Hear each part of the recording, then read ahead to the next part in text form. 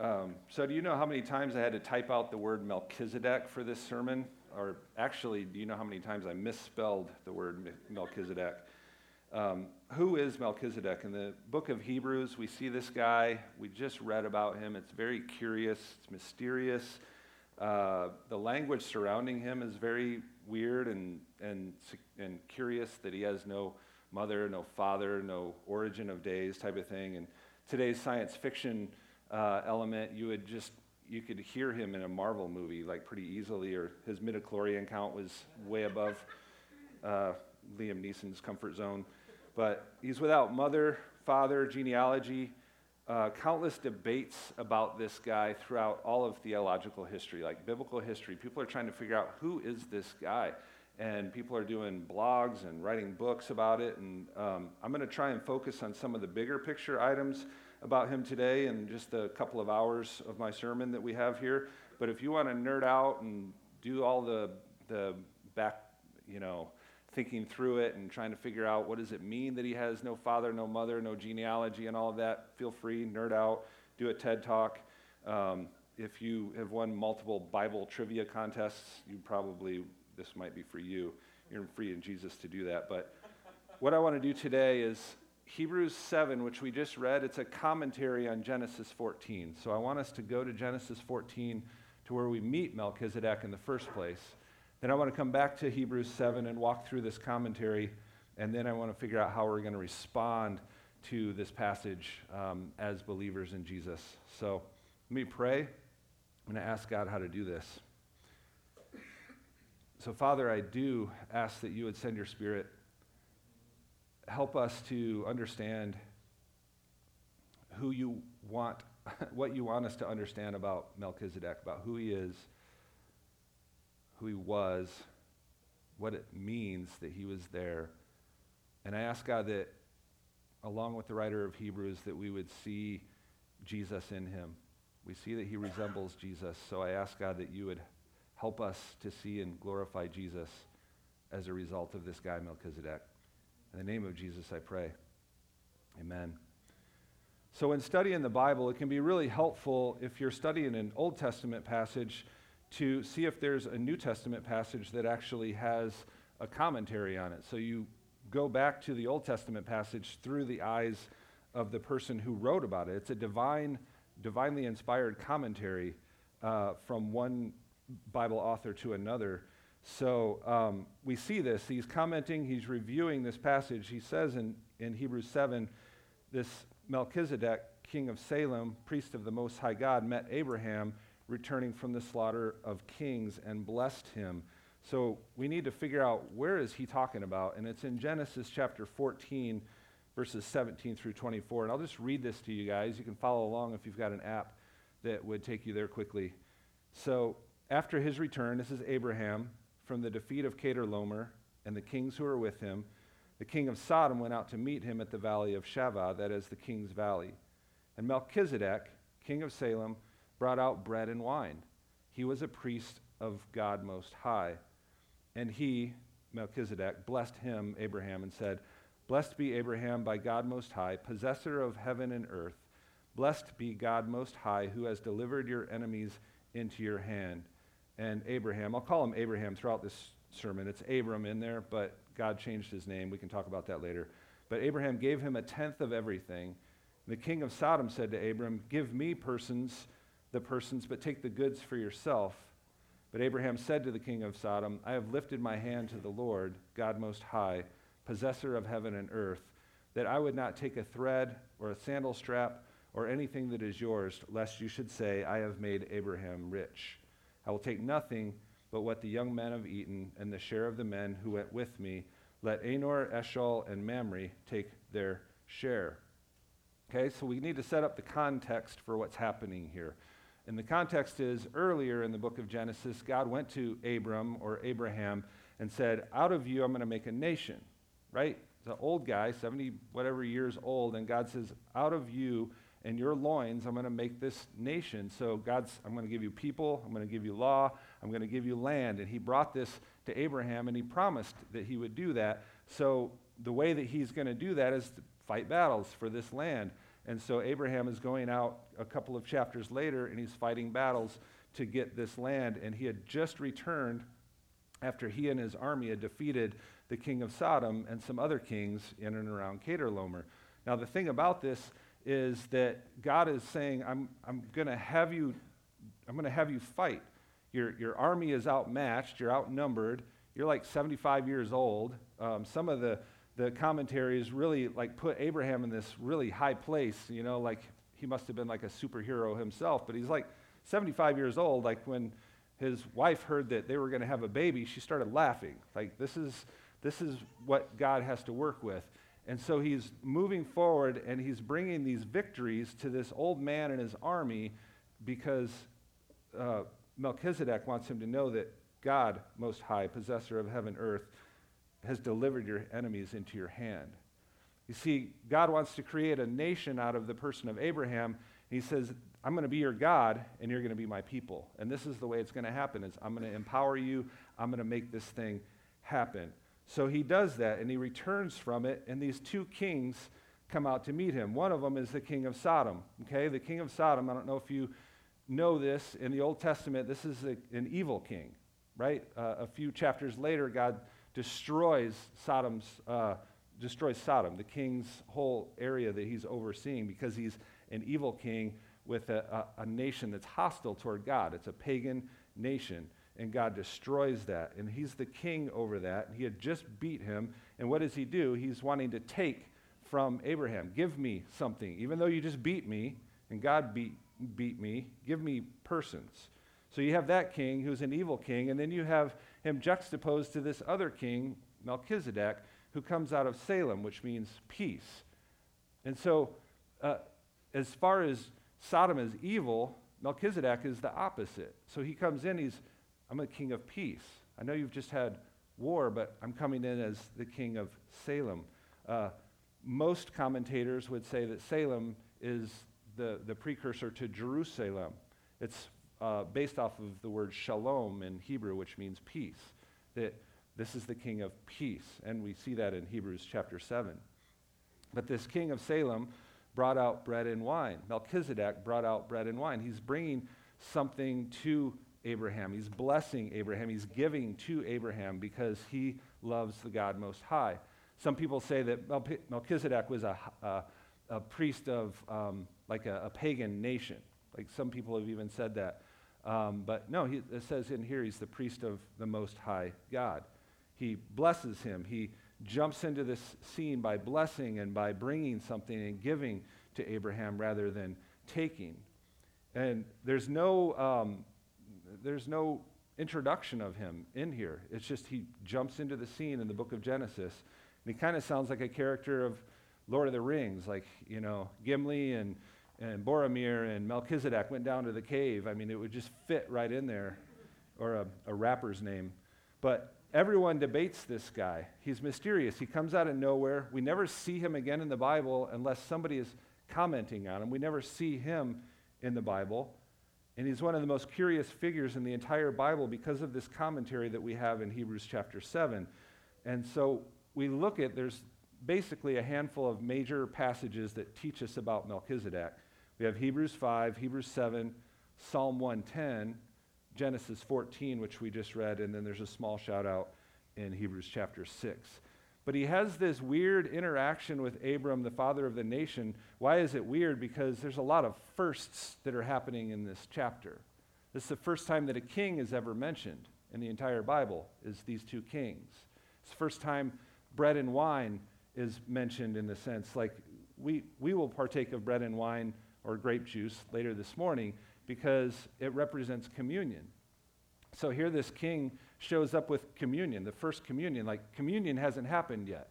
The Passover, of which we take communion, it signifies back to Jesus, which also signifies back to the Passover. That hasn't happened yet. That happens in the book of Exodus. So he's introducing communion. He's also introducing this priesthood, right? There's no priestly line. There's no sacrificial system where priests have to go and do the thing yet. It just hasn't been created yet. So we have this weird interaction because it's all these firsts where Melchizedek is showing up and doing these things. So king of of Salem. He's a king. Jerusalem, a historical king of a historical place of Salem. And one of these is flexing and the other is not. And he brings with him blessing from the God Most High. So his priesthood then had a peculiar function. So he's not sacrificing on behalf of Abraham or anything like that. He's coming to bless Abraham. It's a movement toward him. It's grace.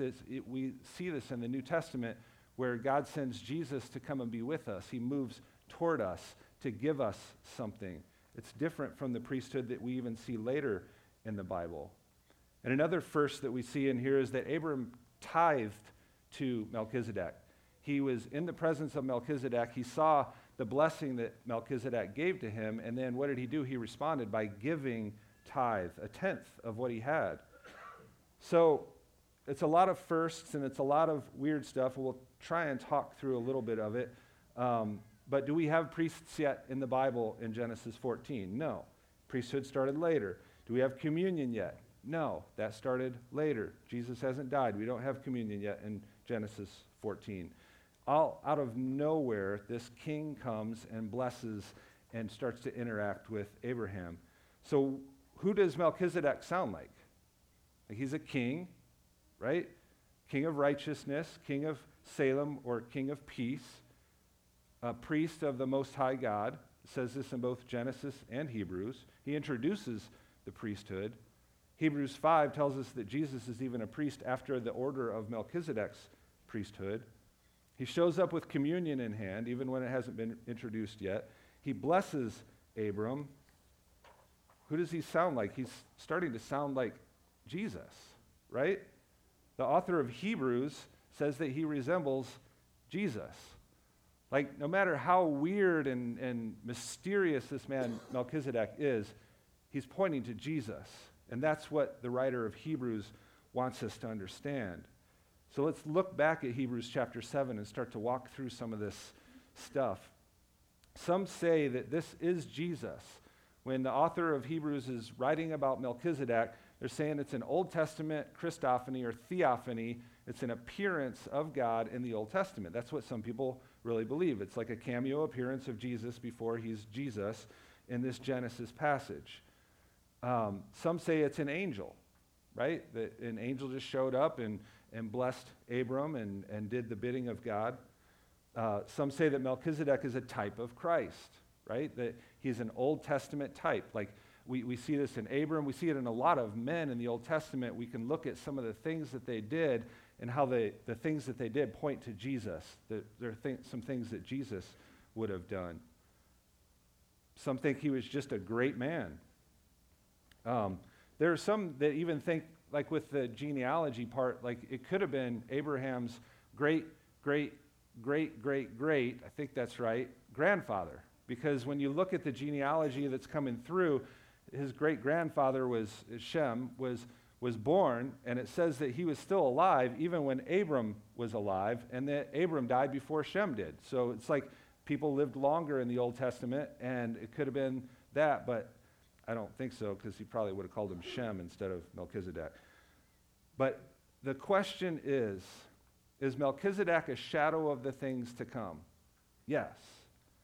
Is Jesus a greater fulfillment of what Melchizedek was about? Yes. That's what the author of Hebrews is talking about. He says, in the old days, God came to us through prophets. He came to us through angels. He came to us through the law. There is the priests and all of that. And he's like, Jesus is better. Jesus is better. You got to understand that Jesus is the fulfillment. He is the substance behind those Old Testament things. When we look at Psalm 110, it says that Jesus, that the Messiah, is a priest forever after the order of Melchizedek, right? It's the most quoted psalm in the New Testament, and this psalm is a messianic psalm that talks about Jesus. Jesus himself quotes this psalm in Matthew 22 to establish the identity of Jesus as better than angels, better than men, better than kings, better than priests, etc., that Jesus is the Son of God. It's a messianic psalm that a king will come out and rule and will also be a priest. It's a king priest. Melchizedek was a king priest, but Jesus is the Messiah, right? You can get off in your thinking, like the Mormon church thinks that they are priests along the lines of Melchizedek, that they have priests that are now working with the Melchizedekian priesthood, right? That because if he lives forever, then they are part of that. So the writer of Hebrews is like, look, Melchizedek is great. He's mysterious, all of this. We'll get into that even a little bit more, but Jesus is the fulfillment of it. Jesus is better. Hebrews 7 says in verse 3, that Melchizedek resembles the Son of God. He resembles Jesus. That means he points to Jesus. So he's a king of righteousness, according to Hebrews 7. For this Melchizedek, king of Salem, priest of the Most High God, met Abraham returning from the slaughter of the kings and blessed him, and to him Abraham apportioned a tenth part of everything. He is first, by translation of his name, king of righteousness. Then he is also king of Salem, that is, king of peace. Okay, we'll stop there. So his name means king of righteousness and king of peace. And again, we can find typology even in his name. There's lots of Old Testament names. Isaiah means laughter. So we see these different types of names that mean something when God changes their names. But in Hebrews chapter 7, it's pointing to Jesus, who is the King of righteousness. 1 John 2:1 says this, "My little children, I am writing these things to you so that you may not sin, but if anyone does sin, we have an advocate with the Father, Jesus Christ, the righteous." Right? There's all sorts of places in the New Testament that talks about him being the righteous.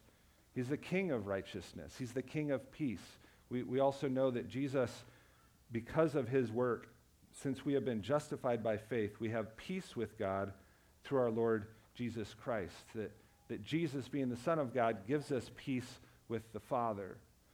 But here's the thing about the difference about the kinglyship of Melchizedek and the kingship of Jesus is that Jesus is the King of peace. He's the King of kings. But he didn't consider that something to be grasped, but he emptied himself of that. That kingship. He's like, I am the King of kings, but I'm going to come and serve. I'm going to come and not even be called a king. I'm going to be called a friend of sinners. I'm going to come on behalf of God. And Melchizedek didn't do that. He was a king. He didn't lay down his life the way that Jesus laid down his life. We have peace with God through Jesus. Wrath and love, righteousness and peace all come together at the cross, right? This next verse, in verse 3, and the following verses, they're probably the most debated verses, and it's the most mysterious part of Melchizedek. He is without father or mother or genealogy, having neither beginning of days nor end of life, but resembling the Son of God, he continues a priest forever. And down in verse 8, in the one case his tithes are received by mortal men, but in the other case by one of whom it is testified that he still lives. Right? There's even this thought that Melchizedek is still around today. I think he works at Lowe's. I think he's in the tool department there. There's this old guy who's like really blessing me with his knowledge on tools, but maybe not. But most of the debate is right here. I don't know what to do with this. Is he eternal? Is he unborn? Is he not dying? He resembles the Son of God. We know that. And you might think that he is Jesus. It's testified that he lives today. So again, like if you guys want to write a book, I'll read it. But it's hard to figure out exactly what he's talking about. Some of the things that people have said, and I kind of agree with this, but to a certain degree I don't. Contextually, he has no father or mother or days. And what I mean by that is in Genesis 14, when he shows up, there's just no begat part to it. And what I mean by that is Adam begat, and then Noah begat, and Abraham begat, and you see this, like the genealogies going from Adam to Jesus, they're all over the place. It's so precise, and it's so good for Matthew and Luke to do this. Like they have gone through and painstakingly made sure that whoever begat, whoever begat, whoever begat, it went from Adam to Jesus so that we would know the line that Jesus came from, right? You don't have that in the text in Genesis chapter 14. So it could be no genealogy just means nobody laid it out. Nobody gave a genealogy within that particular passage. I don't know. As I'm looking at the Old Testament, why it was written or not written, there's no genealogy. I see a picture of Jesus in the text, and I think that that's what the author of Hebrews wants us to know. He was also a priest before the priesthood even existed. In a sense, he was a Levi before there were even Levites. See how great this man was to whom Abraham, the patriarch, gave a tenth of the spoils? And those descendants of Levi who received the priestly office have a commandment in the law to make tithes from the people, that is, from their brothers, though these are also descended from Abraham. But this man who does not have his descent from them received tithes from Abraham and blessed him who had the promises. It's beyond dispute that the inferior is blessed by the superior. In the one case, tithes are received by mortal men, but in the other case, by one of whom it is testified that he lives. One might even say that Levi himself, who receives tithes, paid tithes through Abraham, for he was still in the loins of his ancestor when Melchizedek met him. So what we are seeing is that Melchizedek is a precursor. He's a precursor to communion. He's a precursor to the priesthood. He's a precursor to tithing. He's a precursor to which would be law. He's a precursor to all these different things. And then Hebrews says he's also a precursor to Jesus. Most importantly, a precursor to Jesus. You are a priest after the order of Melchizedek. I think it's important for us to understand that Melchizedek resembles Jesus, not as the Son of God, but Jesus is the Son of God, but he points to him. Only Jesus is the Son of God. The point that the author of Hebrews is making is this. You can argue about who he is, but when you hear about Melchizedek, you're to go to Jesus. When you see how the writer of Hebrews talks about Melchizedek, you should keep in the theme with that. And that theme is that Jesus is the substance. Jesus is better. Jesus is God's Son. Jesus is our Savior. Melchizedek points to Jesus, who is the substance. Jesus is the true and better Melchizedek. This is how it goes. The Hebrews author was writing to a Jewish audience, first century Jewish believers who would believe that Jesus was Messiah. And he's making this case that even in this Old Testament Melchizedek thing that you guys would understand and have grown up with, and here was this thing, it's rumored that he's still walking around Lowe's today and all of that, that he's like, he is pointing to Jesus. Jesus is the substance. Jesus is the great high priest of God. He's the priest of priests. Permanently and continually, he holds his priesthood permanently because he continues forever. That's not what Melchizedek can do. He is not like previous priests. The former priests were many in number because they were prevented by death from continuing in office, whereas they died, Jesus lives. And not only does he live, he is the Lamb. He sacrifices on behalf of us, but is himself the sacrifice.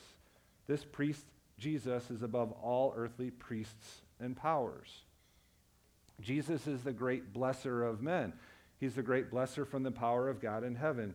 Melchizedek is the king of peace. Jesus is the prince of peace who brings that. He's the king of kings. He's the great king, the king of righteousness, the true king of peace. He's the true bread and wine. Melchizedek brought it in form. Jesus is it, the true communion. Melchizedek points to Jesus with both hands. So how do we do the same here? So up until now, I haven't been preaching very much. It's probably felt more like a lecture in seminary or something like that. So I've been, I don't want to get up here and just lecture you guys. Like, what does this mean? What is the weight of Melchizedek's presence here in this passage? So I want for you to, above all else, feel the presence of Jesus. This is what I want. I want the presence of Christ for you, because there's nothing else to want. The true and better king, the true and better priest, there's nothing else to want. I want to focus a little bit on two verses on our way out here. It's beyond dispute that the inferior is blessed by the superior, okay? So when Abraham was in the presence of Melchizedek, how did he respond? He responded as an inferior person. And what I mean by inferior is that we have faith. Abraham is known as faith. Like you look in Hebrews chapter 11, he's on that list of people that have faith. And in faith, Abraham did what? He responded to the presence of Melchizedek by giving him a tenth of all that he had. He had communion with him, right? He responded by giving in the sense that he was giving back. Melchizedek had blessed him. What does he do? He goes and he gives. Abraham gave to Melchizedek. He's really putting his faith in Jesus because Melchizedek points to Jesus, but his faith is in there. Faith goes from the inferior to the superior. In Colossians, it says that we were created by Jesus for Jesus, right? So we have the blessing of Jesus. We were created by him to do what? To respond to him. We were created for him, put our belief in him, put our hope in him, the one who is superior to us. Why? Because we've experienced his presence at some point in our lives. And secondly, I want us to respond to Hebrews 7:25. Consequently, Jesus, he is able to save to the uttermost those who draw near to God through him, since he always lives to make intercession for them. So the writer of Hebrews wants us to see that Jesus is the superior. Jesus is the one who blesses. And how does he bless us? He saves and he intercedes. John Bunyan wrote this about Jesus' sacrifice, his justification. That Jesus justifies by bestowing to us, not expecting from us. This is where Melchizedek really shines. He shows up next to a king who wants to take from Abraham. And what does Melchizedek do? He blesses, he gives, he brings communion, and he gives to him, not expecting from us. This is where he shines as a precursor, as a foreshadow of Jesus. But the question that the writer of Hebrews wants us to ask, I think, is how do you answer all these questions about Melchizedek without Jesus? You can't, right?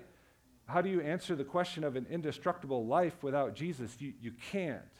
How do you answer the question of how God is loving us right now without Jesus? You can't. Jesus has the power of an indestructible life. See, blessing was bestowed onto us by Jesus. We see this in Ephesians 1. When we become saved, that Jesus gives every spiritual blessing in the heavenly places to us. He blesses us. That's salvation. And salvation is perfect. It's done. It's finished, Jesus said at the cross. So if salvation is finished to the uttermost, it's done and it's perfect. And then he says this. He says that Jesus, because he always lives to make intercession for them. That he intercedes for us.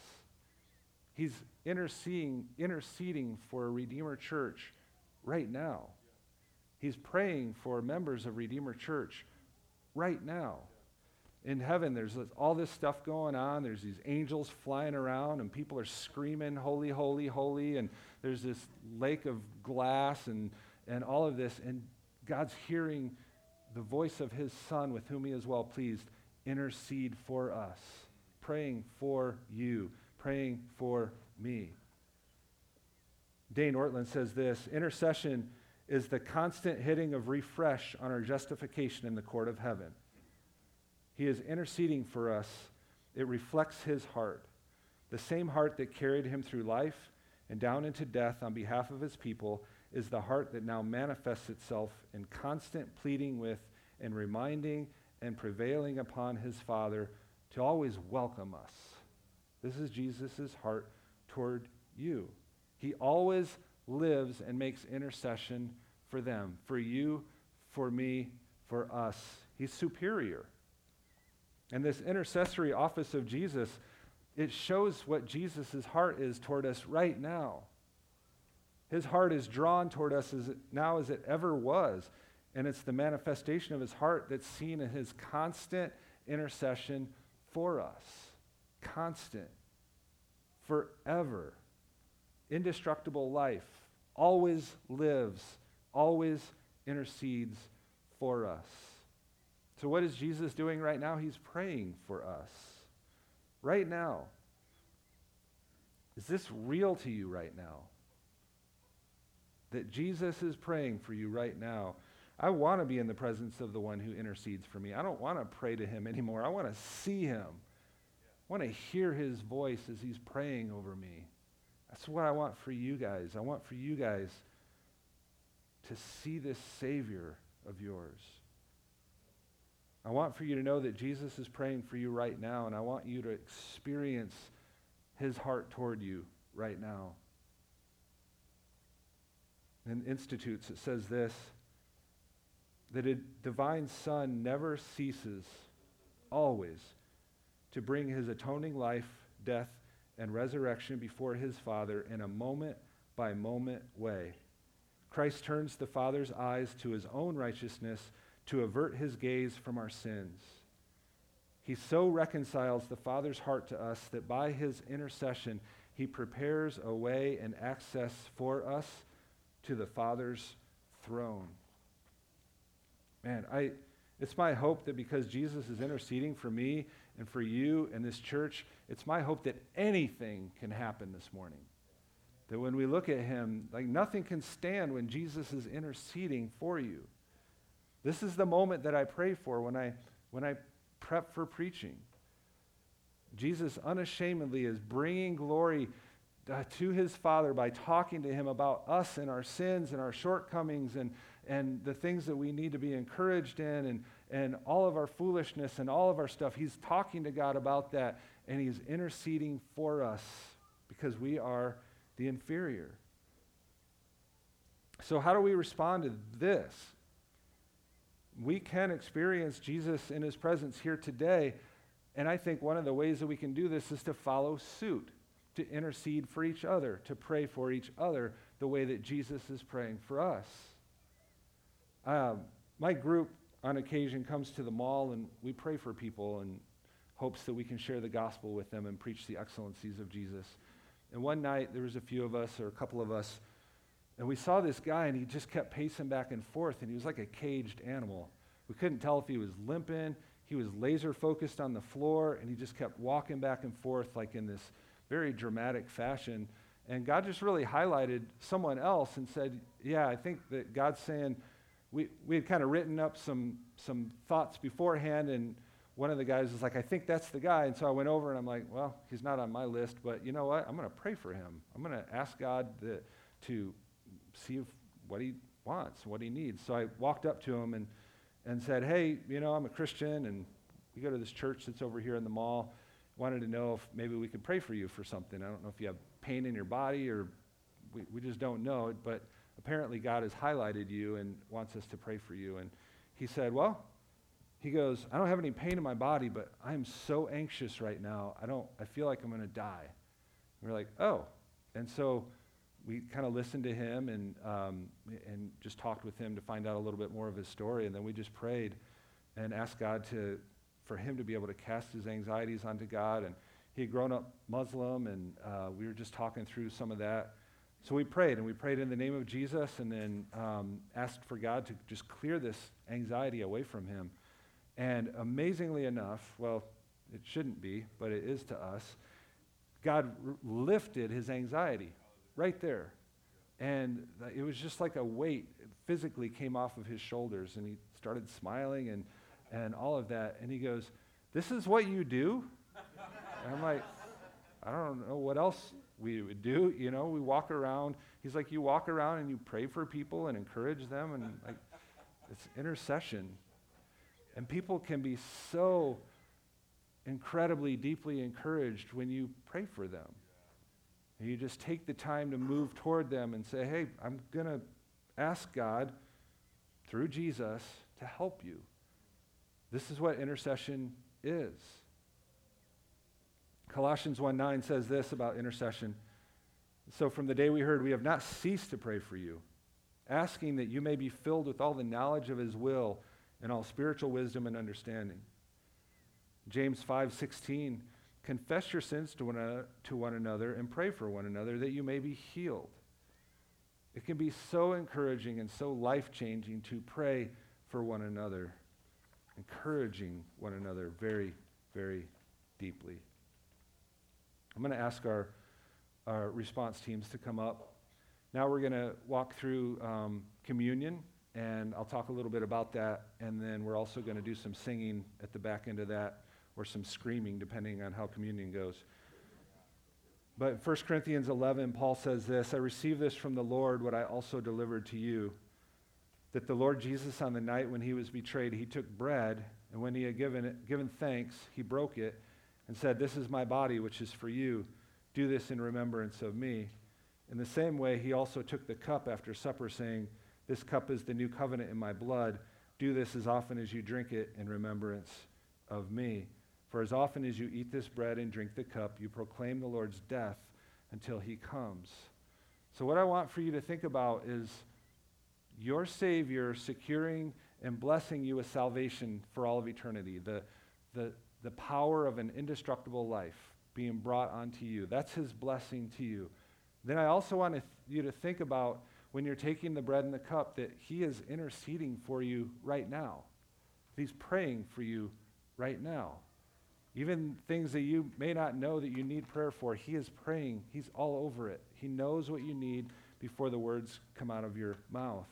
That he is praying for you, that his heart toward you is to constantly, for the rest of eternity, to pray for you, to pray for Redeemer Church, to pray for your family, to pray for the things that you don't even see.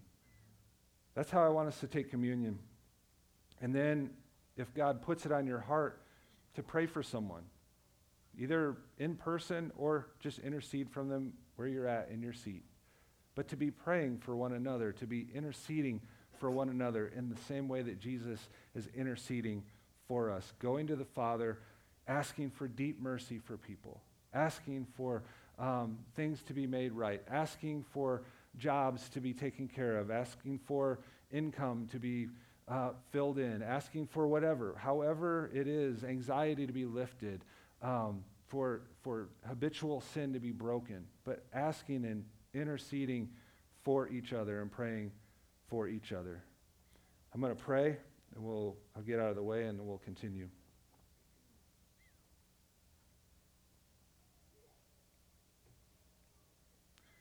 Thank you, Lord Jesus, for praying for us.